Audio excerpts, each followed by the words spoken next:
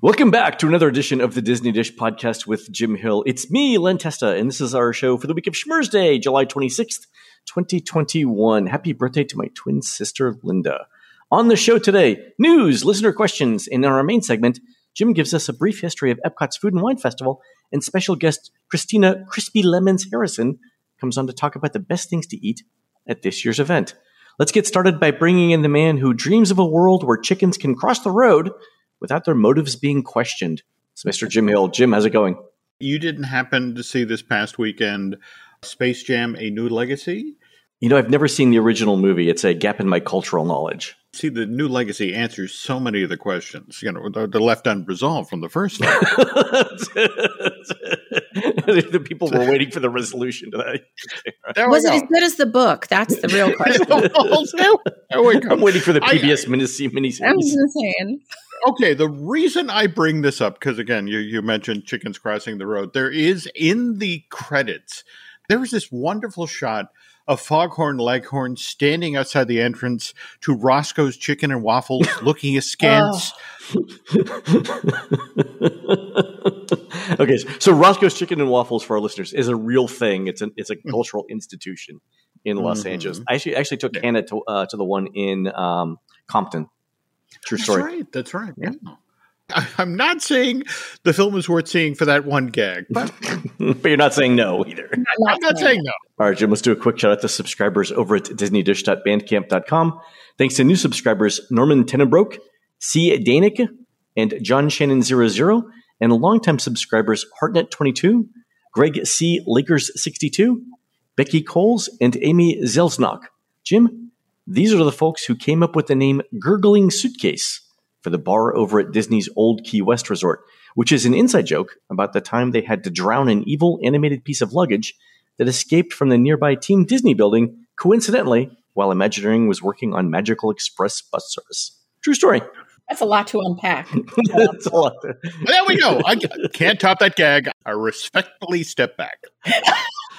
And Jim, before we do the news, let's introduce our special guest, touring plans researcher and photo stylist extraordinaire, Christina Harrison. Christy, how's it going? I'm adding that to my resume right now. It just says Minion. Minion, exactly. Thanks for having me on this fine Schmurz Day. On this fine Schmurz Day. Jim, I haven't told you this, but Christy's daughter, Gigi, does an impersonation of the show opening that is spot on. She's like, wow. Oh, this is London. It's Schmurz Day, July 27th. And today we're going to talk about boring stuff. And Jim, I will say, when she does her impression, she has an American Girl doll, Bitty Baby. That's the youngest American Girl doll. And that's always you. So she'll be Len, and you're this adorable 6-month-old baby. Given the amount of hair I have left at this point, you know, good skin, though. There we go. All right, Jim, let's do the news. Folks, the Disney Dish News is brought to you by Storybook Destinations, trusted travel partner of the Disney Dish podcast. For a worry-free travel experience every time, book online at StorybookDestinations.com. All right, Jim, let's go over the reopenings that were announced over the past week. Over at the studios, the Wonderful World of Animation restarts on August 1st. You and I thought this might have been the Star Wars fireworks, but it looks like it's that. Also, if you're on the studios this week, I'm told the fireworks testing for this that was supposed to happen last week is happening this week. So, Jim, not a surprise that it's coming back.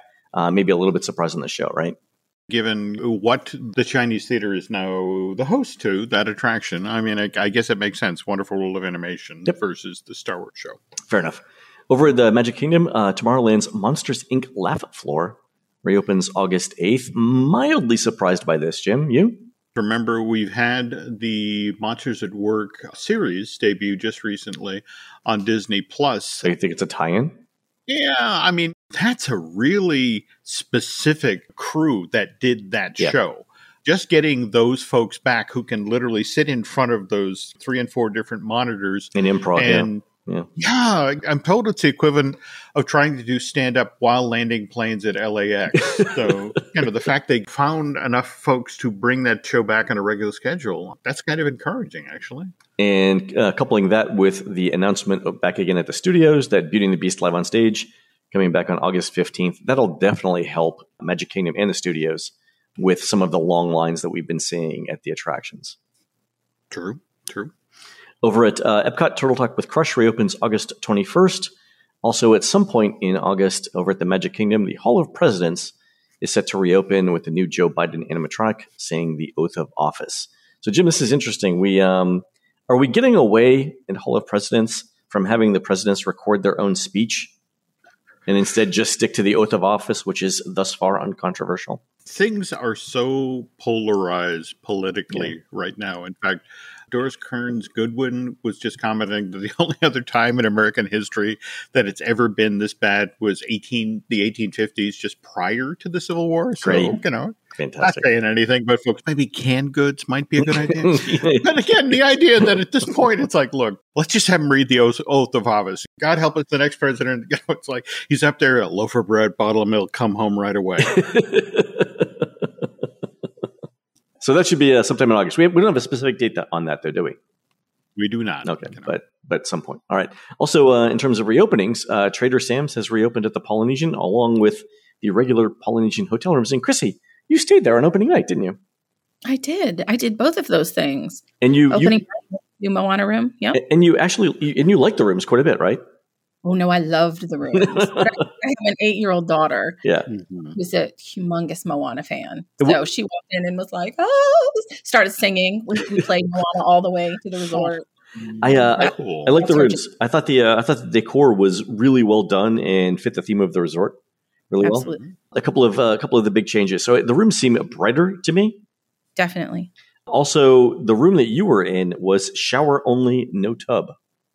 Which I like because I'm not going to let my child sit in a tub that anybody cleaned other than myself. Yeah, that's true. And it's better for our mother. She doesn't have to step into a tub. That's always scary. Yeah, with a baby. I love it. Yeah.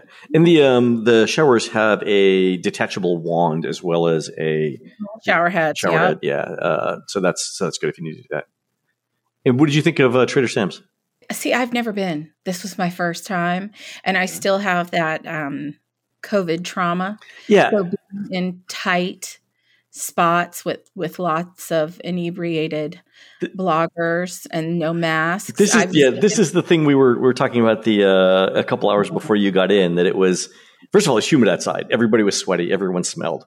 And then they were trying to pack as many people as possible into Trader Sam's, because everyone's excited to get in there.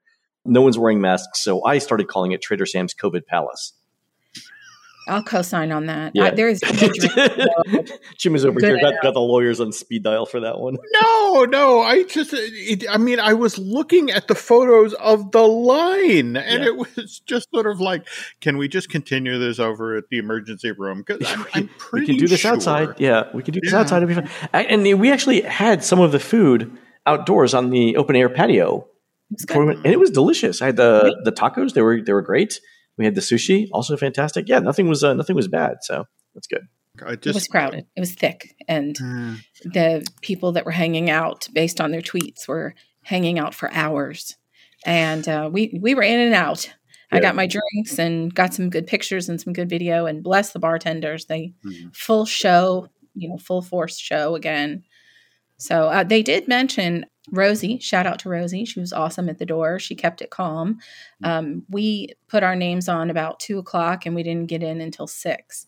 And right now they're doing the virtual queue where they text you back like Gideon's. But they did mention that they're trying to implement the system that Oga's uses, where you'll make a reservation online and you don't have to actually go. And then they will kick you out after a set amount of time, like Oga's, like 45 minutes or whatever it is, so that, other people can get in, because it's approximately the size of my closet. So yeah. Also, the Epcot monorail has reopened. Christy, you've been on it? I have. And? I went yesterday. So happy to be back. But that construction is, you don't want everybody looking in your backyard. But just look the other way. It'll go better. Just look to the left when you're on the monorail. Go to Trader Sam's first. Have your drink, and nothing's going to matter. It's fine. Fair enough. There is a ton of construction going on in the middle of Epcot still, and thanks to our friend BioReconstruct, you can see some of the work that they're doing for the was it the Journey of Water Moana thing? Yeah, that looks good. It actually looks to be bigger than I anticipated. I thought this was going to be like 20 square feet or whatever. This could be a thing. I want to say there are at least 5 separate experience or story points that you're going to encounter as you move through this space. Excellent. Yeah, so that looks good. Also, Jim, in terms of closings, we got official closing dates on Epcot Forever, which last date is September 28th, being replaced by Harmonious on October 1st. Not a surprise at all, Jim. We've known this literally since the day that Epcot Forever. We knew that when Epcot Forever was announced that its last day would be some October 1st, right? Or the day before October 1st or whatever. We just didn't know what year at the time, right? There we go. The other thing that Disney confirmed is that Happily Ever After will have its last performance on September 29th, 2021. So, Jim, we said on the show a while back that this was going to happen, and I want to clarify, we had absolutely no special knowledge that this was true. Completely a lucky guess on our part. I will say, however, that you have not picked up my lottery numbers for this week. Soon, Jim, soon. Also, the other big news, Jim, and I want to get your take on this. Disney Imagineering announced moving 2,000 people from Glendale to Lake Nona, which is in Orlando and just south of the airport. What are your thoughts on that? Do you remember back in 1995 when Disney bought ABC Cap Cities? Yeah. At one point, ABC was headquartered in New York, and the Walt Disney Company was located in Burbank. And at some point, Michael Eisner just got tired of the notion, it's just I don't want to fly to LA to have meetings about what we're doing with the network. Let's move the talent. Let's move the brain trust out to Burbank. In fact, they built the ABC headquarters literally right next door to where now the Roy E. Disney building is located for feature animation. Mm-hmm. But let me pause here, Jim, by saying that when I'm in New York, I walk by the ABC headquarters almost daily. So I think we know how the story ends. But go ahead. Yeah, there were a bunch of folks in New York who just dug in their heels. Yeah. I am not uprooting my entire family. I'm not taking my kids out of school to go live in California. And there was a compromise made. Now, mind you, it's a very small staff that works out of the ABC headquarters right there in Times Square. Yeah. But my worry is that there are a lot of other companies that do themed entertainment. And yes, this last year, because of COVID, there were a significant amount of veteran Imagineers who just sort of eyeballed what was going on and looked how much they had in their retirement account and figured, okay, I was going to do this in a couple of years anyway. I'm retiring now. Yeah. So it's really a younger pool of people, but it's the same situation. With relocating this many people to the Lake Nona facility, what sort of talent is Disney going to lose out on? This is Bob Chapek's version of the company. And frankly, he looks at the amount of money that Disney makes out of Florida, and it's like, look, we've got Universal up the street about to turn the key on Epic Universe in 2 and 3 years down the line. And it's like, look, we need to have our troops on the ground there because the themed entertainment arms race that's going to get underway after Epic Universe gets going, Disney wants their brightest and the best in Florida to be dealing with that. Yeah, I think that's exactly what it is. From you, me, and Chrissy's position, this is a win-win. Imagineering moves its people down to Florida, which means it's no longer a case of, well, what are we going to do in Florida? Well, let me get in a plane and fly out there and walk around. Yeah, and I'm going to spend a day trying to figure out what's going on with the park, or 2 days, instead of, living here and seeing on a day-to-day basis how people enjoy it. Yeah. Yeah, but I am hearing from a lot of folks at Imagineering that they are not happy about this, but at the same time, Bob Iger heads out the door in December. This is Bob Chapek's version of Disney, and this is one of many changes we are seeing being made. We've said for a while that it didn't make sense for the center of Disney's domestic theme park business to be in Orlando and yet have Imagineers virtually all based in Burbank. Didn't make sense, right? Yeah. Disneyland is the world's most famous regional theme park, but if you look at simply at the number of visitors, right, more than twice as many people visit Walt Disney World as Disneyland, and they probably stay longer. There are more hotels here, right? This is where Disney's domestic business is, right? So my understanding is, though, the Imagineers who work directly in Disneyland or who work in the parks in Asia are not moving. No, but if you knew the amount of money that the Walt Disney Company has spent over the last 10 to 15 years to create the Glendale Creative Campus, which actually started out around 1401 Flower Street, the headquarters of Disney, it's an astounding amount of money. And then the notion of, and we're taking Imagineering out of there. It's like, will this free up any space around the parks in Disneyland for expansion? Are there any Imagineering offices in Disneyland? was always a case of, okay, what are we doing for Disneyland? Well, come on, hop on the 5. We'll drive, the 3 hours in traffic to get down to Anaheim, and then we'll look at the park. Well, that's the thing, too. So Lake Nona is 30 minutes on 417 from the parks. I mean, you can be there very, very quickly. It's not going to be 5 hours I-5 to get. And my sense is that many of the families who come will be somewhere between. We'll get housing somewhere between Walt Disney World and Lake Nona. So Lake Nona is directly east, right by the airport, right? So they'll be within 30 minutes of the parks. Imaginary friend I was talking with, it's just the effect of, I have a very dumb dog. I don't want to have to treat them about it. It's like, no, that's an alligator. Exactly. Like, don't go over and pee on it, okay? There'll be some cultural changes, adaptations that need to happen, right? That's true. And frankly, if In-N-Out can do burger drops every couple of weeks, I know that there are people who would really appreciate that. There you go. Care packages from home. There you go. All right, so let's do some listener questions. The first question is from Jen, who says, my family, which is me, my husband, our 4-year-old son, our 6-month-old daughter, and our parents, are going to Walt Disney World finally from November 2nd through the 9th. We've had 3 trips canceled due to COVID-related reasons over the past year. Our anniversary is November 8th, which just so happens to be the first night of Mickey's slightly less merry than normal Christmas party. We should trademark that. Originally, we were going to have a little date night somewhere on property. We haven't decided exactly what yet. But then we had the thought about the Christmas party. My hesitation is, it's the first night, so will it be packed? I've heard of nightmares with the first night of Christmas or Halloween parties in the past. If you don't recommend the first night of the party, do you have any other fun ideas for our anniversary? We're DVC members, annual pass holders, and have been about 1,000 times. So something outside the box would be awesome. P.S. Jim, I live in Dracut, just south of Nashua. We're practically neighbors.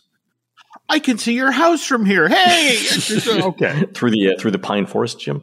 There we go. And my driveway, which has now been totally washed away by the rain. At least you're not getting smoke from the western wildfires yet. True. Very true. All right. So the first night will almost definitely sell out, Jen. First night and last night of the Halloween parties has already sold out. And I think the dates around them have also sold out. So I would guarantee that the November 8th date is going to sell out. So if you don't want to do the crowds, here are some ideas. And I based this one off of something that Christy and I did this past weekend. I'm suggesting dinner at Citrico's. Yes. And then ask for a couple of drinks to go. And then you should stroll the grounds of the Grand Flow and the Poly, maybe stop for fireworks at the Poly. And if you want to get really crazy, if you can get points or a cheap room at the Poly for that night, do it. I know it's a separate hotel reservation and it costs more money, but you will thank me later. And some conversation ideas that you can have with your significant other as you're doing this walk. Imagine you're going to build another hotel on the Seven Seas Lagoon. Where do you put it, and what's the theme? And how would it impact the views from the other resorts? Or where would you put the Polynesian DVC Tower? Actually, actual conversations that Laurel and I had walking between the Poly and the Grand Floridian earlier this week. So, Christy, you mentioned we mentioned that we were at Citrico's. You want to do a quick recap of how that was? Outstanding. But, okay, it's not just the food, right? It's an experience. If you're going to spend as much as Len did, granted, you ordered every single thing. We ordered almost everything on the menu for 3 people. So one salad, you don't have to do and 2 steaks, because they're not going to do steaks poorly. We already knew the steaks were going to be great. Yeah. Right? And I think the salad we didn't order with, I think it was the Caesar. It was like the house. Yeah, it wasn't. Yeah, it wasn't. Yeah, it was fine. I'm sure it was lovely, but there were only 3 things on the whole menu that we didn't order. Yeah.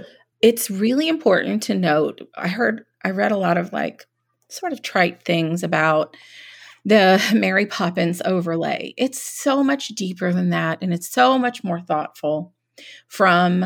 If you really take your time and look, when you first walk in, they really set the stage, and they tell you this, but you're so excited to get to the chocolate torte. Maybe you don't pay attention, but which wasn't my favorite. Yes, and I know you and I are going to have trauma on that forever. It was outstanding. It's not my favorite.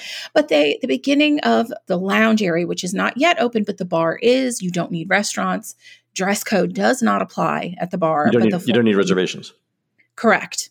At the bar, the lounge is not yet open, but at the bar, there's 9 seats.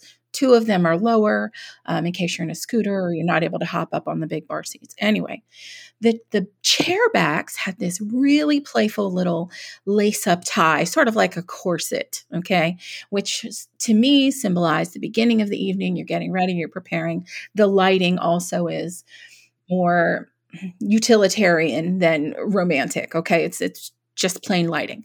Then you move into the main dining area, which is right in the hustle and bustle. You're directly across from the open kitchen. That's the party of the night. And then you move into the upholstery there is like these ice blues and ice greens, and it's like evening gowns. They have ruffles on them, and it's just really beautiful, right? And the lighting is a little more muted, but still happy and cheerful. There's definitely the energies in the center of the room. And then to where we were, which is the main room, that was supposed to symbolize a London night sky, right? And so that's after you've had... Let me pause here. I didn't get any of this. So good observation. I'm so upset that you didn't. I thought we were having the same experience. we were there for the exact same amount of time. We got Dude, I don't know what you were doing, but I was... Wow. So the room at the end has these spectacular chandeliers that look like the moon and the stars. The lighting, the windows are these huge floor-to-ceiling arches, right? They've always been there. The windows aren't new, but the chandelier and then the upholstery are these deeper jewel tones and leather and very plush seat backs and booths and things. And we were joking about it with someone there, and we were laughing about how we're going to come back in 6 months and see what kind of damage children have done. Because I know my child would have been wiping her hands on that upholstery. But for now, it is immaculate and gorgeous. And then you see the fireworks on one side and you see the water pageant on the other. That was fun. Just the atmosphere, and the Mary Poppins carpet bag is there, and the umbrella with the talking parrot handles in the private wine room. Can't wait to try that. And the waiters, Wait stuff was excellent. Yeah. No, I mean the little penguins. I was got it. So well done. I mean, Mary Poppins is not my favorite movie, but I appreciate a subtle nod over The Incredibles and the Contemporary, which I haven't seen, and so I'm reserved. I haven't seen it. I will say the theming was very restrained, and if you weren't looking specifically for it, you would have missed all of it.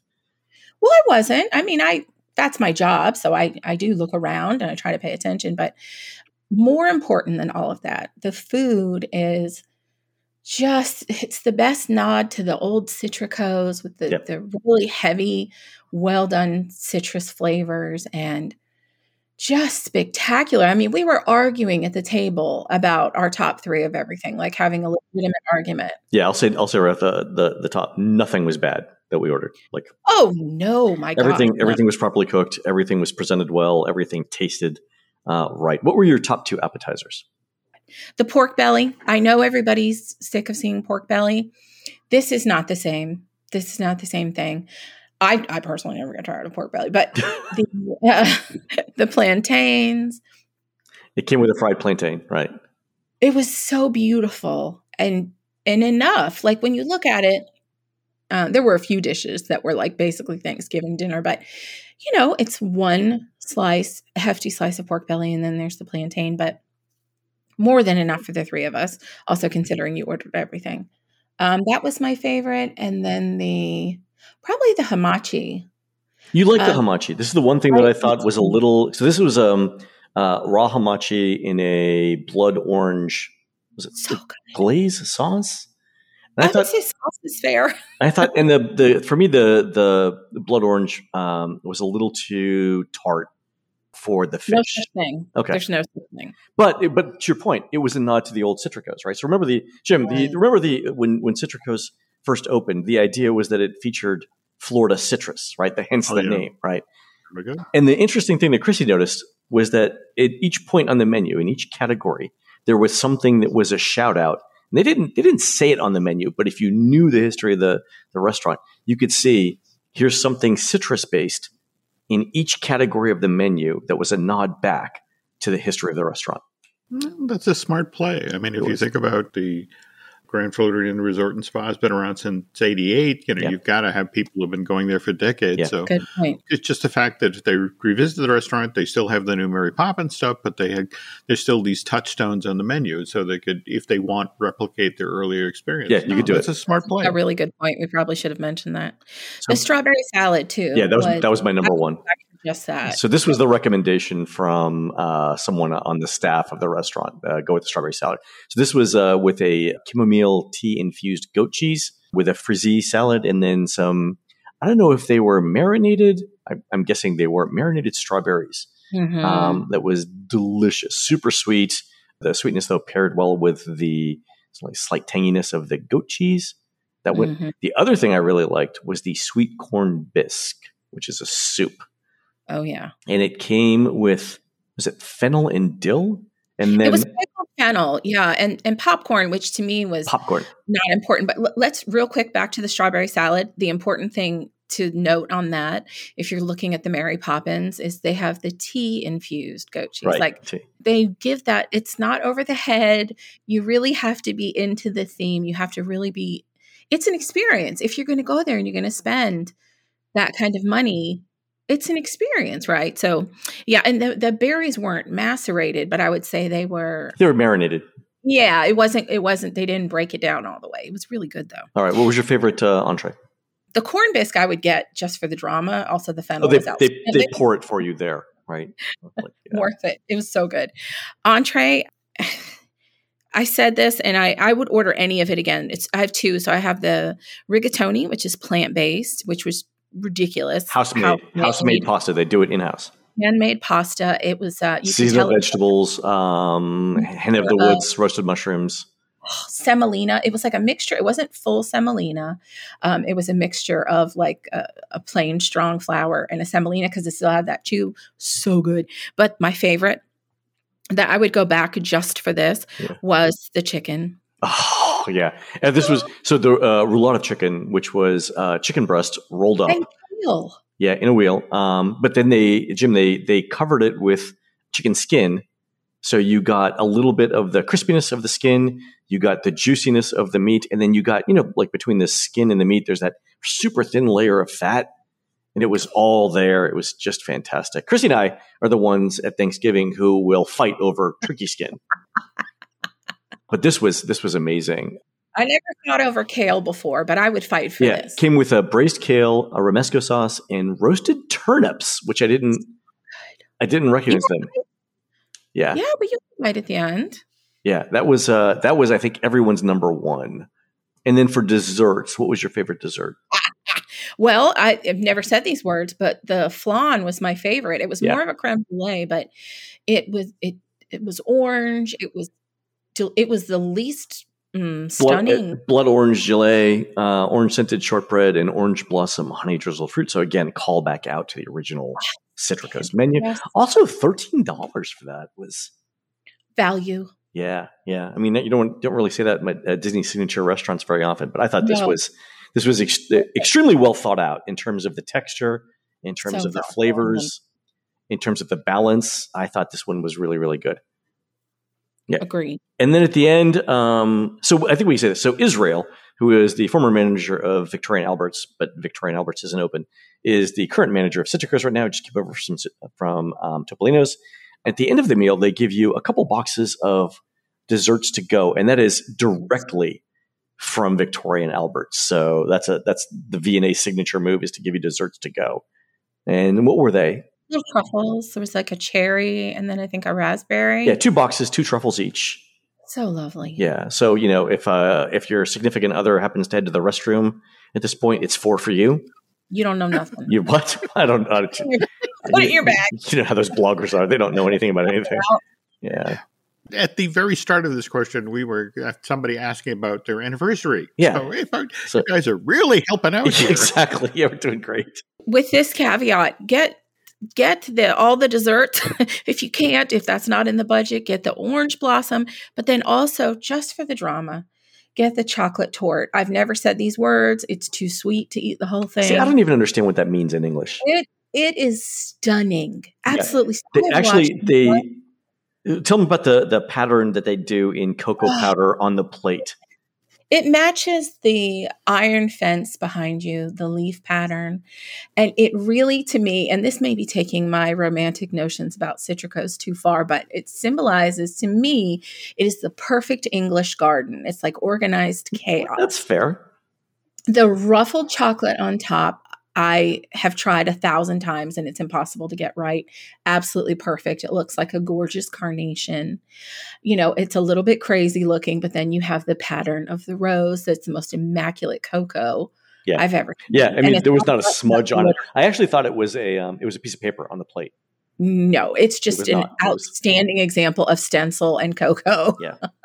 Outstanding. Yeah, that was really good. I mean, the whole kitchen, the pastry team was on point, but the whole kitchen all night was really, really good. Outrageous. Yeah, I thought that was one of the best meals I've had in Walt Disney World in a long time.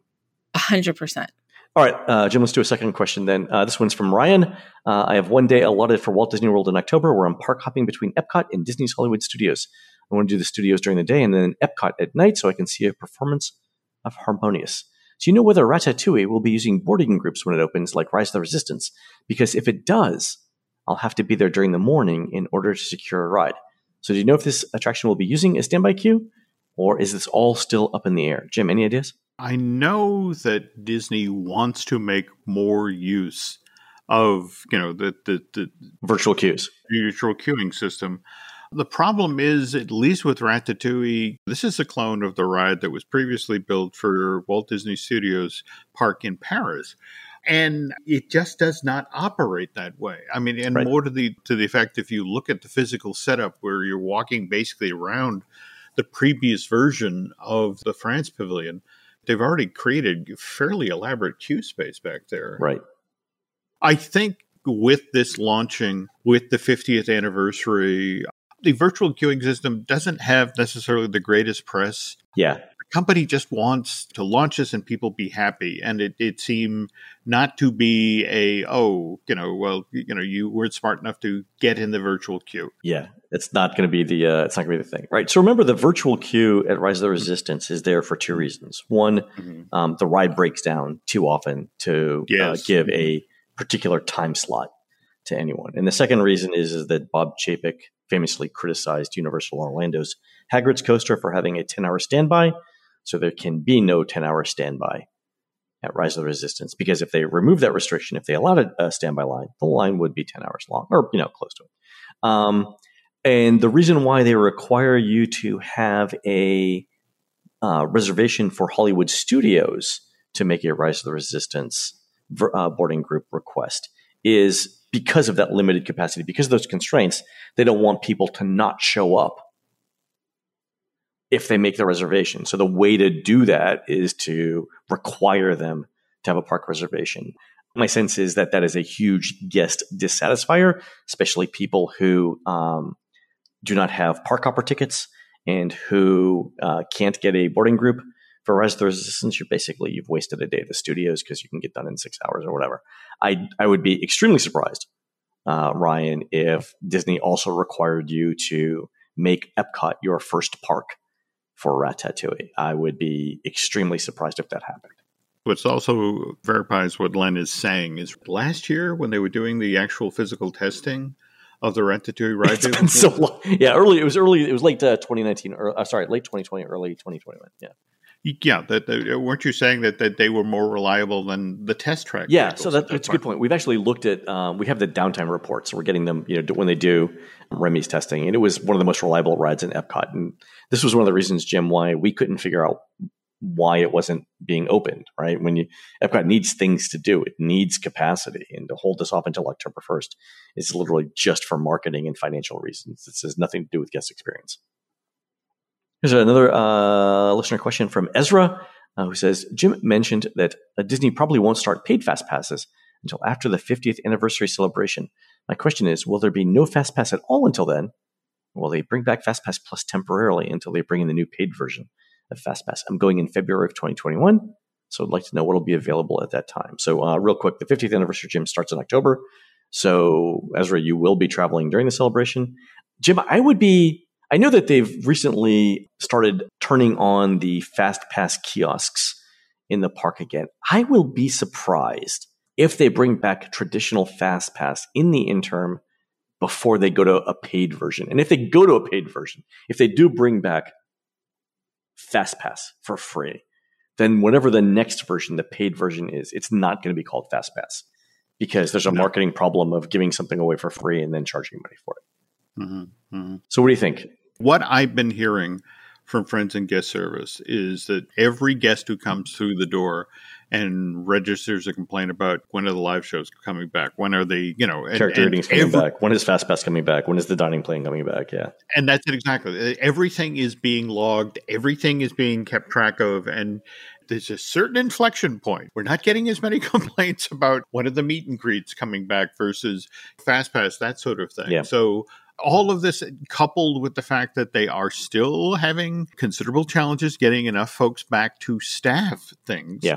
This will be addressed going forward. But for right now, they've kicked the can down the road. Yeah. It's like, look, that's not something we need to deal with right now. People are relatively happy that, hey, the live shows are coming back, that sort of thing. The Disney theme park experience that they know from vacationing in Florida for decades is more familiar to them now. Yeah. 6 months from now, when, everything is back up and running and things are back at full capacity, suddenly people might get that much more vocal about FastPass, and they might have to address that. But for now, this really isn't a priority. Yeah, the last I heard, which is a couple of weeks ago, is that no decision had been made about any of it. I mean, they have a general idea of what they want to do, but the combinations of options that they have is fairly large, and no one has figured out a timeline for anything yet. They do want some breathing space between you used to get FastPass for free to, hey, you're paying for premium access. Exactly. Which, by the way, is not the name. No. Yeah. No. Just saying that. So. All right, last question from Kelly, and it's related. I've been seeing photos of lines stretching far beyond their queues at Walt Disney World. For instance, Rock and Roller Coaster starts in front of Rosie's, and Tower of Terror starting at Beauty and the Beast, and Slinky starting at One Man's Dream. However, the wait times hardly seem longer than they were pre-COVID. Is this a product of modern queues not being large enough to hold a larger portion of standby guests, since FastPass is not in operation? With paid FastPass on the horizon, will we be seeing similar situations if fewer people pay for FastPasses than were previously in circulation under the free program? With FastPasses being the go-to guest recovery method too, do you think they'll continue to hand them out? Thanks to you and Jim for all the wonderful content and analysis. All right, Jim, so let's start with the last question first. When FastPass comes back, paid version, free version, whatever, will it be the go-to guest recovery method for Disney? Guests have been consistently asking about when do we get FaceTime again with characters? When do we get the meet and greets? That may actually be the guest compensator. They're like, oh, I'm so sorry that you're disappointed with your experience, but would you like to meet Mickey? Yeah. Go around the corner, ask for Nick. Yeah. What's been fascinating, at least for me, with them rolling out, hey, have you seen our 50th anniversary statues or the costumes that the characters are making? The 50th anniversary specific costume they're creating for the walk-around characters. Yep.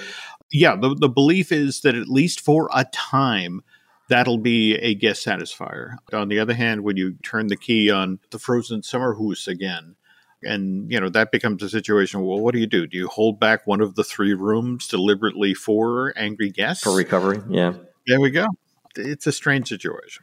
To answer Kelly's first question, I think pretty much any ride that has been designed since the year 2000 probably has a relatively shorter standby queue, because the FastPass queue was getting 80% of the guests. So roughly 20% of the guests were in the standby queue. So if things continue like this, where most guests go through the standby queue, some reconfiguration is going to happen there. And, we see this in a couple of different ways. We've talked in this show in the past about how the posted wait time for rides with long outdoor queues, things like Big Thunder Mountain, things like Haunted Mansion, those are consistently being overstated by Disney. The standby wait times been consistently overstated. And the reason is they don't want more people standing in those makeshift queues around the park. It impedes walking. It's a pain to manage. People get confused. And there's a lot of people out in the hot sun. Just nothing good comes from these makeshift queues. So I do think that if we go to a paid FastPass system, there will be fewer people that use them. It's going to come down to a couple of things. One, the price that Disney charges for the fast passes. Like if it's $5 to ride Seven Dwarfs Mine Train with a 120-minute wait, we're going to basically have the old fast pass system, right? Where most people use the fast pass line. If it's a situation where a fast pass is $25 per person, where it's $100 to skip the line for a family of 4, and some tourists might train. I don't think the uptake will be as much, and you'll have something that looks more like what we have now. So that it really depends on the price point there. I don't think Disney is as concerned about the allocation of fast passes, paid fast passes to standby, because I think they're going to use the cost of those things to manage that distribution. Talking with a lot of Imagineers this past weekend about the Lake Nona relocation, the topic of, what's going on with FastPass and paying for access and that sort of thing. And they're just like, if you knew the amount of money we spent to build FastPass queues or to retrofit. How many times have we talked about the business model for Disney been built on how many years it takes to recover the cost of doing these things? Yeah. And the fact that you built these things that now you're not going to use. And you have these standby queues that were built on 80% are going through that thing. Yep, so we don't exactly. And they made the assumptions right when they built it, because don't get me wrong, that's the assumption everyone would have made. Like if you're building around 2010, you're 10, 12 years into large scale FastPass use. You assume that that's going to be the thing going forward, and you build it so that 80% of the line is the FastPass queue and 20% of the line is the standby, because that's just the way it was going to be. Yeah. People loved it, and that's what the surveys told them. So you build with confidence, and now we're here. So it's like, eef. It's going to be a very interesting next set of design decisions that Disney makes around new attractions.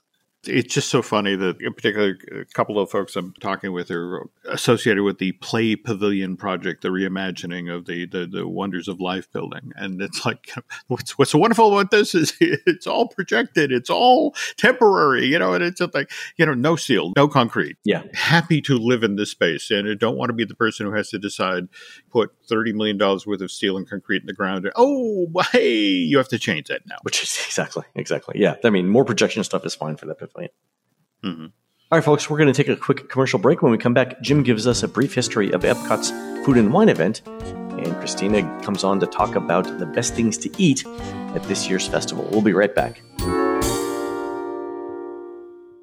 Mom deserves the best, and there's no better place to shop for Mother's Day than Whole Foods Market. They're your destination for unbeatable savings, from premium gifts to show-stopping flowers and irresistible desserts. Start by saving 33% with Prime on all body care and candles. Then get a 15-stem bunch of tulips for just $9.99 each with Prime. Round out Mom's menu with festive rosé, irresistible berry chantilly cake, and more special treats. Come celebrate Mother's Day at Whole Foods Market.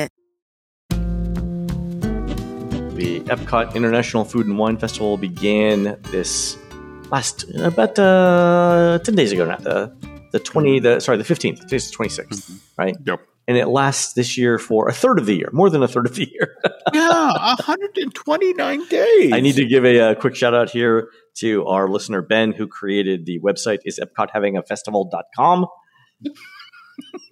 Which shows accurately, I might add, that Epcot is indeed having a festival. Yeah, it's all right. There we go. I remember when the wine event at Walt Disney World literally ran 2 days. And in regard to the food component, which we'll be talking about in a moment, for this event, all there were teeny tiny little cubes of cheese and thin slices of French bread. That was it. But of course, this was for the Walt Disney World Village wine event, and it wasn't held inside a theme park. It was held in front of the conference center, which is adjacent to the shopping village. Were they trying to hide it, Jim? It was kind of bearing the needle the opposite direction. If you think back to when the Lake Buena Vista shopping village opened in March of 75, if you were a member of the Witness Protection Program, this was a great place to hang out because nobody was going. They tried to hit that Venn diagram of creating a shopping and entertainment complex that would appeal to locals and likewise people who were visiting Walt Disney World. Appealed to none of them. Nobody showed up. All right. So May of 71. All right. Let's relaunch. Let's rebrand. So at this point, the Lake Buena Vista shopping village becomes the Walt Disney World Village. And please note, the word shopping also goes to live with the Witness Protection Program. Okay. Likewise, this is also where this is during the same period where the Empress Lily is built. The steamboat. There we go. Okay, it's paddlefish now. Okay, yeah. Yeah, and but again, with the notion that we need to get the Disney name in there because people just weren't associating it with Disney. But this doesn't really work either. So Disney corporate's like, do whatever you have to get people to go there.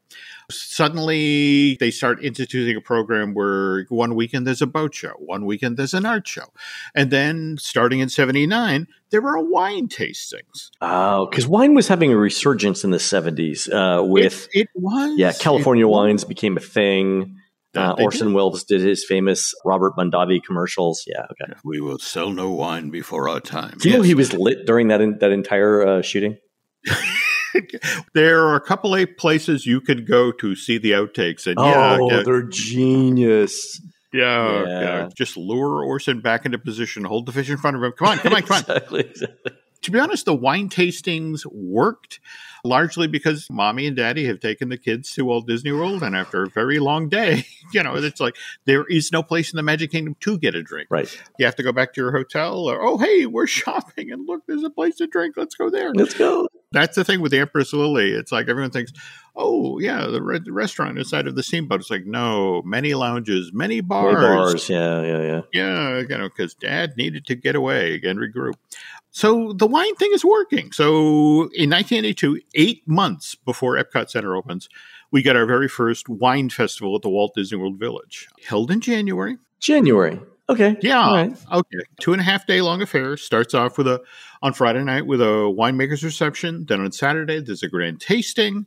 Again, that's all where all those little cubes of cheese and bread came in to clear your palate. And then on Sunday, if you really wanted to learn more about the winemaking process or expand your knowledge of the various varieties, they have 3-hour-long informational sessions. And by the way, open to any guest who's visiting the Walt Disney World Resort, like always Orlando locals. If you wanted to take part, all you had to do was walk up to the guest services desk and buy a ticket. Or, and I love this, you went to the on-site liquor store. It was called Village Spiritsland, dedicated liquor store right there in the shopping village. How is that not the name of a bar in Liberty Square? I don't know what to tell you. I just love the notion of, while the rest of the family is looking at a mountain of plush, you're in there getting the peppermint schnapps. Okay, so first wine festival, enough of a success that they bring it back, in 83, 84. Okay. I think you would have particularly enjoyed the 1985 version, Len, because the wine that got the most attention at this time had been created by a vineyard out of St. Augustine, Florida. 100% orange. Orange. Yes, and it is a quote from one story about this wine is citrus, 100% orange. Just look at that pulp. And yet again, there's a word you want to hear associated with pulp. Pulp. I wonder, was the vineyard that created this in St. Augustine, was it anywhere near the state prison? Because when I hear of like wine made with unusual things, I think of prison ingenuity. All right. Anyway, probably not the marketing thing that they wanted to go with. And during this period, we see the event expand from 2.5 days to 4, but it never catches on, really. I mean, it never catches fire. And there's folks within the Mouse House who believe it's the location. It's the bland, stuck in the 1970s Lake Buena Vista Conference Center that's holding it back. So in the early 1990s, Walt Disney was determined, said, okay, let's stage it someplace else and see if on property and see what happens. So one year they do it at Fort Wilderness. In fact, this is the year they persuade Fess Parker, the gentleman who played Davy Crockett in the Disney television show, to fly out from Santa Barbara so he can then showcase the wines that he makes at his own vineyard. In fact, they staged that part of the event at Crockett's Tavern. Okay. In 1993, they used the conference center at the Yacht and Beach Club, and they get 80 winemakers to go in there. But again, it's just not growing. It's just, it's the same folks coming back year after year. And so it's 1994, and the company is seriously thinking about, okay, we tried to do a wine event. It's not working. Maybe we should pull the plug. But then in April of 1994, the very first Flower and Garden Festival is held at Epcot. 5-week-long event, hugely successful. And George Kalogridis, who was running Epcot Center at the time, immediately, I think they're like 2 or 3 days in. It's like, oh yeah, we're doing this next year. Call the horticultural people and they have them start ordering stuff now, with the growers, because this is coming back bigger and better next year. Get the burpee seed people on the phone. I get it. Yeah. Okay. All right. All right. But at the same time, George is like, all right, cool. We got one of these. What else can we do? He's basically Mr. Burns at this point saying, yes. That's exactly. So he goes to Walt Disney World Management. It's like, look, I know you're frustrated with the wine event, but I think I know how to fix this. What we need to do to make this exciting, to get people really embrace this thing, we need to start staging it inside a theme park, specifically Epcot. And George pointed out, look, it's not a stretch. The restaurants inside of Epcot already serve alcohol, right, versus the Magic Kingdom. So staging a wine event that celebrates wine here, not really a stretch. We do this big. You come through the turnstiles. And the very first thing you see in that giant planter is something, a marquee that celebrates that food and wine is going on here. Think about it. You are at that point, a quarter of a mile away actually from the event? Oh, more than, quarter mile easy, yeah. Yeah, because it's all basically being staged around World Showcase Lagoon. No, you're coming through the gate. It's like, hey, you're here for food and wine. Wow. The notion of you're going to spend all this money on something that really isn't involved with the food or the wine. The food element, we cannot just limit ourselves to the pre-existing restaurants around World Showcase Lagoon. Right. We need to build temporary kitchens. And more to the point, we need to bring in countries that are not in, in fact, for the inaugural year of Food and Wine. And is that for locals? Like that they're like, here's something you haven't seen before? That's it, exactly. Okay, all right. The idea was that, especially when you consider that Flower and Garden is presented in the spring, and frankly, they were looking for ways to bring people back to Walt Disney World in the fall. Harvest festivals, yes. All right, yeah. Yeah, all right. So they set up, inaugural year, they get additional temporary kitchens set up for Sweden, Thailand, Poland, India, and Chile. And also, it was one of these things where it's like, look, you need to have a conversation with security because we are going to actively encourage people to walk around World Showcase with a glass of wine in their hand. And the previous attitude was you can drink inside the restaurant. Yeah. But when you finish, I'm sorry, you're going to have to dispose You're going to have to chug that Ernest and Julia Gallo before you leave the pavilion, sir. Yeah. This is back when you could get admission to Epcot for a full day for $40.81. But he's yeah, I know. Hey, it's gone by, Len. But he was like, price point for all of these food items, they can't get $1, maybe as high as $2, but that's it. So that's 5% of $40, right? Okay, so 5% of current admission would be $6 to $7. That's about right. Okay, all right. There you go. It scans. George turned to management and said, look, I get it. We are spending a lot of money up front, whether it's this marquee thing that we're going to do in the planter in front of Spaceship Earth. We're going to build these little kiosks that have to look themed. Yeah. But it's like we'll lean heavily into the foodies. For example, to get that money back nightly upstairs in the Norway Pavilion, in the Norway room, the Norway Club, we'll do a winemaker's dinner. The foodies will pay $75 a piece. I mean, think about it. That's more than, 1.5 times what they paid to get into the park. But, this amazing dinner, and we'll have that as a revenue stream. So, okay, let's see what happens. So they turned the key. The very first Food and Wine launches in September 28th, 1996. It's only 30 days long, but it's an absolute smash hit, Len. Now, the folks over at the shopping village are like, great. Okay, so great. That's lovely. What do we get for the event that we nursed since 1979? Yeah, that you didn't give us this kind of money to succeed over here. What's our consolation prize? All right. And 1997 is when we see the rebranding of Walt Disney World Shopping Village into Downtown Disney. Not only that, we see the 66-acre expansion along the western shore of, Lake Buena Vista. Yeah, there we go. But that really didn't fix the problem either. Yeah. So jump ahead to 2013. The company announces we're going to rebrand our shopping district in Lake Buena Vista yet again. Now we're going to reimagine it as this faux small Florida town with 4 distinct neighborhoods. And that's where Disney Springs comes from. Well, the interesting thing, though, about the success of Disney Springs, or when they converted from Downtown Disney to Disney Springs, they made food the centerpiece of Disney Springs. Like if you think about Disney Springs, everyone thinks about the restaurants first and the shopping is a distant second. Mm-hmm. But at the same time, I remember when, what was it, Wine Bar George opened, and how enthusiastic you were about that place. You know, the fact that you go there and, small plates, tapas menus, tons of wine. Yeah. You go to Wine Bar George, you can have Food and Wine Festival 365 days a year. Whereas if you go to Epcot, well, it's only, a third of the year? 130 some days, yeah. They're actually bumping up against the festivals are running so long, they're bumping up against Florida laws that require temporary restaurants to only run a certain number of consecutive days. I did not know that. Yeah, that's why it shuts down when it shuts down. Like, I don't think they can go more than a couple days longer than that. But yeah, Wine Bar George is fantastic. It's actually one of the highest rated restaurants in Walt Disney World, and definitely one of the highest rated in Disney Springs.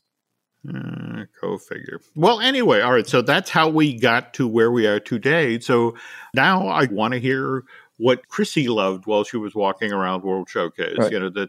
What jumped out at her this year. All right, Chrissy. So welcome back into the to the show. And I met you yesterday, actually, at Epcot. You were just finishing up some other research around food and wine. So why don't you tell us what you're doing over there?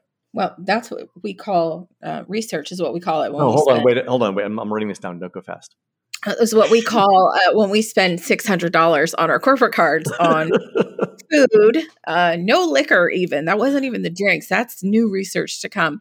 So we took a very focused approach this year because the place is just lousy with bloggers, right? Everybody's got a stabilizer on the first day. And there are other blogs that do that aspect maybe differently, better, whatever than us. We're touring plans.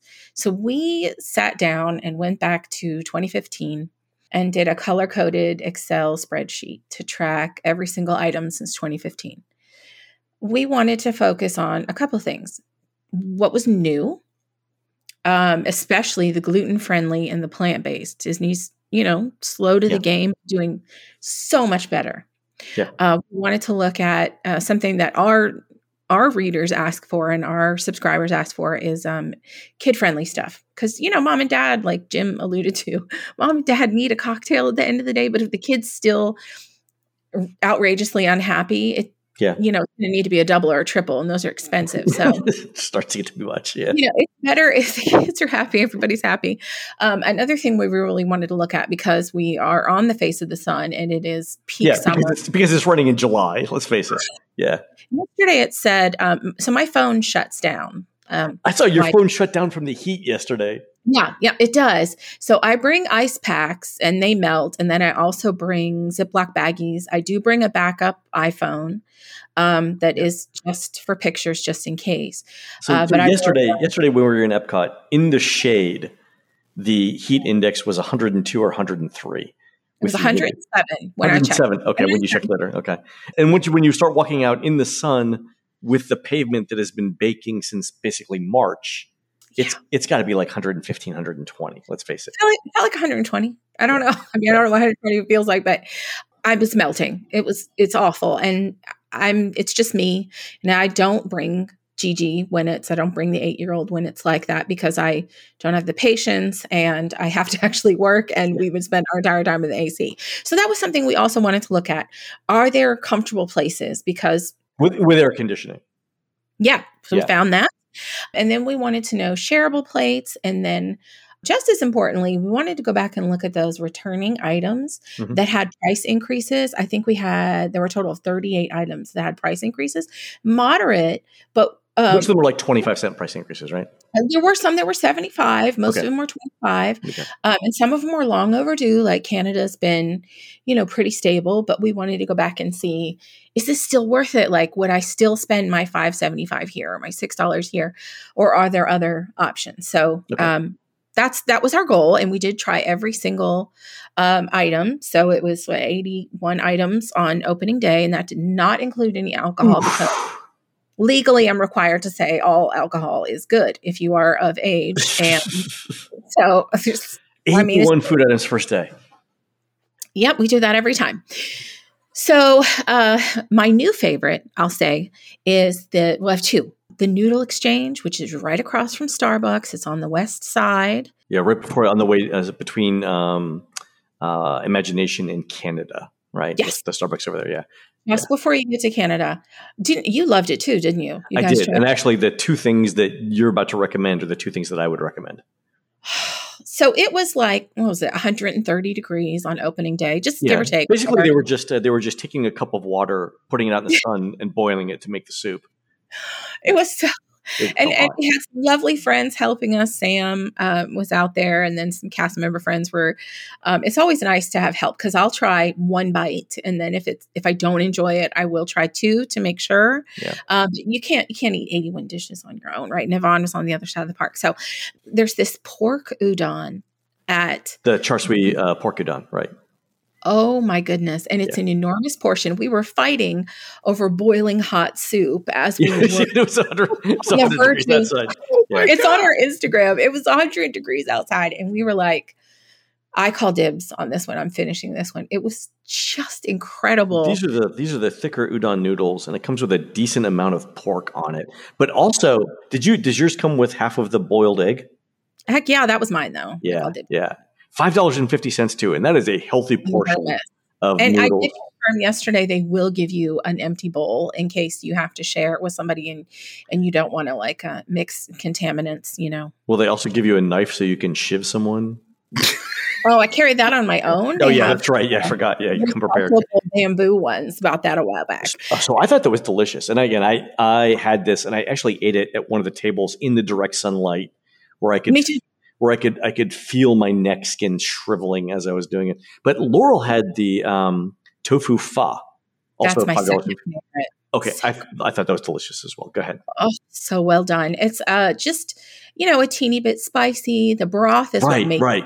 Yeah. Noodles had a little bite to them. Just outrageously wonderful. I would get everything, with the exception of the shrimp. And that's with the understanding that I do not enjoy a heavy saffron.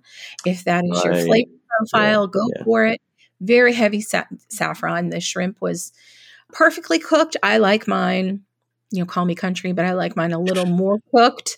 But that was not my favorite. I probably would not get that one again. But the others were just I hope they keep this booth. Yeah, the two both the things that you recommended, I would definitely have again, even if it's super hot outside. Absolutely. Now, yesterday I went back to the Rotunda Bistro. Have you been? The American Adventure. This is inside the American Adventure Pavilion. Yeah, have you been? I've not. So I saw the. I was there yesterday, right before I met you, and I saw the cash registers outside, but I did not go inside and eat. All right, two things: American Adventure. Okay, tribute to all nations, but mostly America. Sure, all countries, mostly America. Okay, so we are both the very best and the very worst, as is true in our country. So hops and barley outside, absolute worst. Value, everything shrunk this year. The prices did not. The prices on some things like the lobster roll went up. The lobster has all but disappeared. Maybe the lobster roll is $8.50 now. Well, lobster is more expensive this year. Anyway, it also wasn't good. It was obviously frozen. It was mealy, not good. Skip it. Don't worry about it. Save it. Great. Okay. No. Conversely, on the other hand. Okay, for real. A few steps away, also with AC. And I will say this, it is the best AC seating out of any of the locations that have AC. Oh, no. Absolutely. That dates back to 82. That's industrial strength air conditioning. Honey. I all but took a nap in there. Okay, so first of all, let's talk about the food. So yes, you want to go into the Rotunda to have your nap, right? Ice cold. I almost caught a chill. And prior to that, I was close to blacking out, even with my ice packs. Almost caught a chill. But let's talk about the food. Dear heavens. So they have American strength. It's probably made in China. I don't know where it's made. Refrigerators behind them. And they serve you inside. So the register's outside. You walk in to the right. They serve you. This crab parfait was almost too cold. Crab parfait. Oh, dear heavens. It's crab, very lightly dressed, and the most beautiful avocado. Does not sound great. It looks really pretty. It has a little dollop of caviar, as one does. As one does. Oh, my gosh. It was so fresh, icy cold. I was making inappropriate noises. I was by myself. I normally I do, 1 or 2 bites. There are very few things. I've eaten every single thing at every single festival. And I know just if I keep going, I'm not going to make it. And then I'm not going to be able to work. So this is a layer of avocado puree, then chilled crab, then avocado, then chilled crab, caviar on top with a microgreen garnish, right? Nothing, whatever. Throw away the crab. That's not important. The rest of it, the crab is just amazing. Okay, fine. So I was like, all right, surely just about every booth has something spectacular. Sure. And maybe it was the AC going in my head. The smoked shrimp. I see warning signs when I see smoked because that usually means some sort of chemical enhancement because they're producing massive. You think like a bottle of the smoke that comes from a bottle, not the actual. But remember though, they've got the barbecue place, Regal Eagle, right next door. But they're busy, dude. That's not what this is. So I saw smoked shrimp and I was immediately thinking, I'm not going to love this, but I'm going to go ahead and, get a big old honking bite. You got to try everything, right? Yeah. So good. Really? Nothing chemical, nothing false about it. It's just chilled shrimp in a cup. No, dude. It's not. I'll buy you some. It's not. It's so much better than that. It's like But that's what it is, right? It's shrimp. Yeah, technically, okay, fine. If you want to be pedestrian about it, that's what it is. It's just so much more than that. This is exactly what American seafood should be. Cold, lightly dressed, hint of citrus. Oh, there's dressing on it too. Okay, all right, fair enough. Oh, it's just marvelous. It was so good. And I thought, well, that means that the tart is going to be trash. So by the way, so the chilled crab and avocado thing is $6.50, right? The smoked shrimp salad $6.25. So worth every penny. Okay, fair enough. And then we come to the wild mushroom and truffle tart. Okay, I will say this. It is not as glorious or glamorous as it is in the picture. Almost nothing is. But if you like good food, like I already know the three of us do, you're not going to care. All right, she ain't pretty. It's a little plop of pastry. It's puff pastry, right? So it's baked up and it's flaky. Yeah. Yeah, she's not gorgeous, but we were all wilted at that point. The most delicious mushroom mixture. I mean, I was just overjoyed, giggling by myself in the middle of the rotunda. I'd love to be like the people who are watching Chrissy eat. Like she's making these noises and laughing to herself.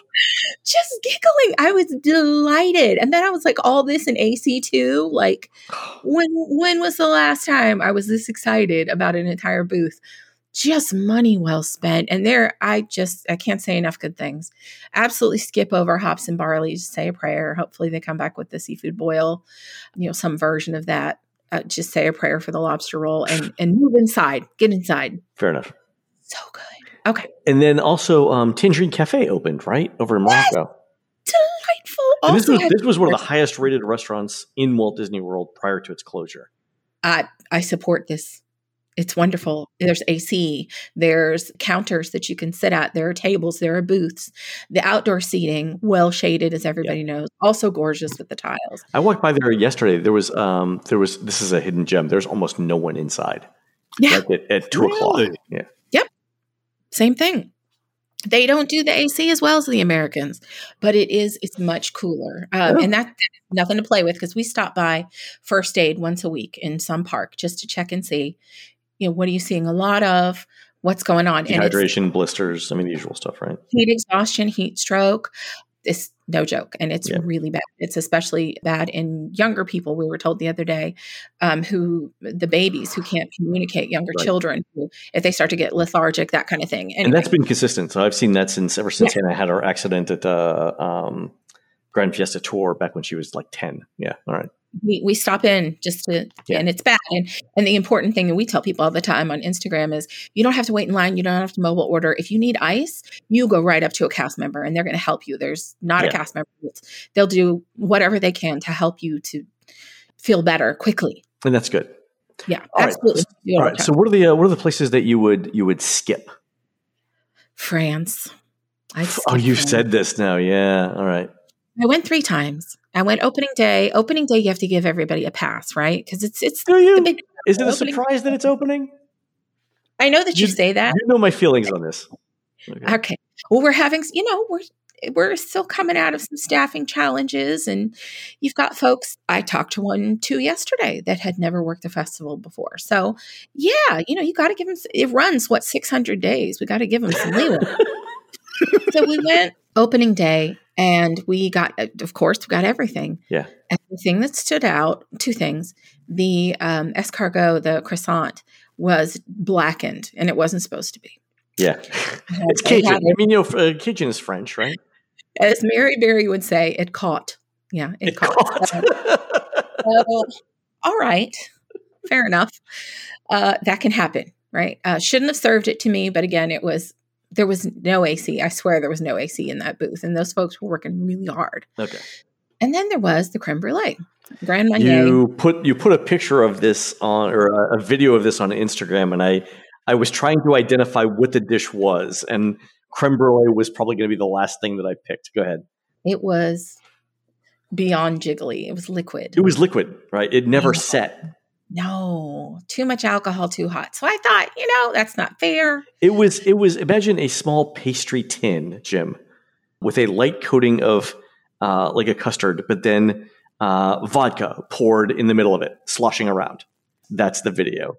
That's normally my Monday morning, but yes, okay. Well, Fit into my shorts. Where did you get my grandmother's recipe from exactly? So we excused it, and we said that, it's not fair to trash it. Day Let's one. go back. Who knows? Complete You know surprise what? that this was happening today. All I right. understand. I do. Who knew Florida would be hot in July? Go ahead. Okay. We go back day 3, figure heck, give them a minute. I'm sure they got feedback on it. Day 3, I pay more attention because I'm wondering, is this, what's going on? I know it's prepared off-site because you have to have the bain marie. You don't prepare that stuff there. Sure, okay. Sure. I know enough about it that I know there's no way it's prepared there. So what's happening is I'm being nosy, and they're taking these enormous sheet trays, like gigundous sheet pans of all of these creme brulees, and they're putting them on one pan together. So a bunch of little tarts on a giant pan. Okay, and then they're okay. sprinkling the sugar, and then they're doing the blowtorch to create the top of it. And this is in the kiosk. Yeah, and so the creme brulee, we learned a lot about the food transportation when I was at Tusker House's opening. There was a really lovely chef there that spent a really long time talking to me about why the biscuits at Pongu Pongu are better than anywhere else in animal. And I didn't believe you on this until Jim, have you had these biscuits? I have sworn for years. It's cheese, sausage, and egg biscuits at the small beverage stand in Pandora. The best biscuits I've had in Walt Disney World. They have a char. They're amazing, but they're not as good anywhere else. Not Tamu Tamu or nowhere else that sells them in the park. They make them right there. She said it's just feet away, and it's the transportation that gets you because they're not sitting. No, 100%. I ate one of those, and I was halfway through it, and I texted Chrissy, and I was like, I'm getting back in line for another. I told you. Yeah. It's the only place you get the biscuit. Everywhere else, the cheese was melty. The sausage was juicy. Oh, yeah, it was great. I mean, the biscuit was still tender. It wasn't dry at all. Like they had just. I don't know a lot. I don't know a lot. I know a biscuit. Okay. Yeah. So anyway, I was applying this biscuit traveling theory to the creme brulee. And I was thinking, fair enough. Yeah, okay, cool. Maybe they've, improved the transportation, whatever. Got back in line. First of all, note, took 28 minutes in line on Thursday. But again, lousy with bloggers. That's our fault. Cool. On Saturday, it was 14 minutes in line. You said they doubled the number of registers open too at the time. They did. Okay, yeah, they split it. And then the third time I went, it was only 11. That's doable. Okay. I wouldn't do it again, but for other folks. So, okay, second time, I go back creme brulee, and I'm thinking, let me pay attention. They've got the whole pan. They're taking for just mine, it took about 4.5 minutes to get to mine because they're doing sprinkle, sugar, and then they're doing blowtorch on each one. So they're not prepping each one individually. They're doing a row because, the cast member will come up and say, 4 creme brulee all day, There's people waiting because they're checking people out. So they're trying to pump out as much as possible. Meanwhile, I mean, they're not pre-making them. Let's give them credit for that. Yes, valid. Okay, exactly. Which is why I was trying to be understanding. So the whole time, though, this creme brulee that's even more delicate because of the high alcohol concentration is just sitting there, not setting. Okay. And it's warming up. Is it because of the heat? I don't know if it's the time that's lapsing between the fridge and then you actually getting it in your hand, but it was jiggly again. So I thought, this surely could not be. This just can't be. They wouldn't keep serving this. Yeah, it was better. Somebody has to see what they're putting out on a plate, right? It was better than the first day, and the croissant did improve. It was much prettier. Okay. Still wouldn't buy it. Still too salty, not worth the money. But the creme brulee just either has too much alcohol, doesn't have enough time to set, it's out too long, whatever it is. So many other things worth the money. I skip that 100% of the time. Is this one of the temporary buildings that's hauled out from back, or all right? So it's not one of the permanent show kitchen setups. Well, okay. So I actually have a question for you on that, Jim, because there was the building next to France, between France and Morocco, which used to be it's the L'Chaim building at Festival of the Holidays, which I thought was a permanent building, but then was moved. It is gone now. I saw that you got pictures of that, the disappearing building. Yeah. So aren't all of them temporary? Well, no. Correct me if I'm wrong, Len. There were at least at this point 5 and 6, and it depending on whether we're talking about the Festival of the Arts or the holiday or open kitchens, or that they use a different buzz phrase for each of them. But there are ones that have been permanently built that are there forever. Yeah, they're pretty much they're there all the time now. The theming might change slightly, but it's just there. Yeah, I would say France is one of those. I mean, it's like a building. Yeah, but it's one of these things where you would think with one of the permanent buildings, you'd have sufficient refrigeration for something like this. Knowing where France is and how easy it would be with the perimeter road right back out there to get timely deliveries. I mean, this just doesn't make sense that this is being served this way. Yeah, it's got to be something with the recipe where it's just not coming together to set. It does have a lot of alcohol in it. It's a very strong alcohol. So cut back on that, though. I mean, it has to be right before you worry about a buzz. If it's not proper, then there's no point in. There's so many other fantastic options. It's not worth. I will try it probably 2 more times during the festival, but just this thing. I wonder if it cools down when we start getting to like late November or November. Yeah, it'd be interesting to see. Yeah. All right. So what else? What else would you skip? The only other thing that I would skip for sure, two things. Appleseed Orchard, the food, This is the Canada Pavilion. Yeah. I did not think that was great at all. It's just a tart and then some apple juice. The great thing is, smells lovely. Smells like Bath and Body Works in October. All right. It's super dark. Babies are going to want to nap in there, and they have AC, they have tables, they have chairs. Well, did you notice too that people were using the railings that you lean on to watch the film as 6-inch wide tables, which I thought was great. Absolutely. Yeah, absolutely.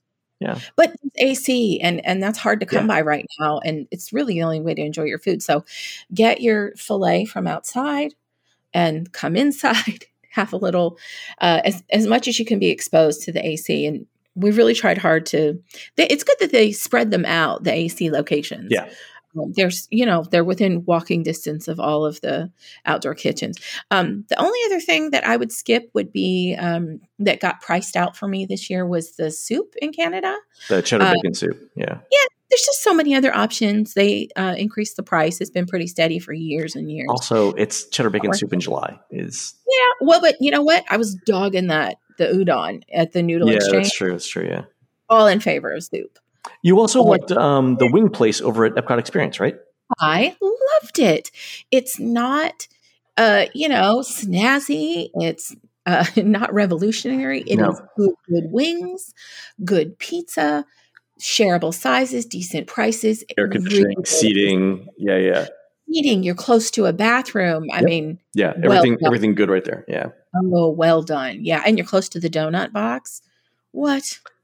Go. I thought the donuts were just okay. It was 100 and some. It was 100 and some degrees when I was there. Everything was melting, and I was like, I don't need melted chocolate in July. Well, you obviously just don't. Okay. Well, I loved it. That was our first stop. Loved it. I mean, it's airborne diabetes. It's just fantastic. Loved it. Good quality. It's happy making. The only other note that I would have is that there are 4 locations with ACE. Mm-hmm. Take advantage of them. Bring your food in from other places. They're not going to stop you. So it's the Apples Orchard, Tangerine Cafe, Rotunda Bistro. That's the best one. And then the Brew Wing at Epcot Experience. It seems like they put them in the corners so that you don't have to go too far before getting to one. So that's good. Yeah, but there are tables in each of those. Right. With chairs. And again, the best AC America, hands down. So great. And wonderful food. All right. And then to wrap up, the menus are going to change again, or 7 new booths are going to open on October 1st, right? October 1st. We're going to do it all again. Yeah. Fantastic. Well, thank you for doing that, Chrissy. I appreciate it. Jim, any last words on this? No, this was a delight. I absolutely, when we do this, when they do the next 7 booths in October, Chrissy, you have to come back. Thank you, Jim. I really appreciate it. It's a lot of fun. All right, folks, that's going to do it for the Disney Dish show today. Thanks to our special guest, Christina Harrison, for coming on the show. Folks, please head on over to disneydish.bandcamp.com, where you'll find exclusive shows never before heard on iTunes, including a new show on the history of Disney on Ice. On next week's show, Jim talks about the very first people to ever set foot on Disney Cruise Line's private island, Castaway Cay. You can find more of Jim at jimhillmedia.com and more of me, Len, at touringplans.com. We're produced fabulously by Aaron Adams, who'll be flying colorful, tethered hot air balloons at night during the Butts Aglow 2021 Festival, presented by the Butts County Chamber of Commerce on Saturday, August 7th, starting at 5:30 p.m. at the Rivers Branch, near the intersection of Route 23 and Highway 42 North in beautiful downtown Jackson, Georgia. While Aaron's doing that, please go into iTunes and rate our show and tell us what you'd like to hear next. For Jim, this is Len. We'll see you and Gigi on the next show.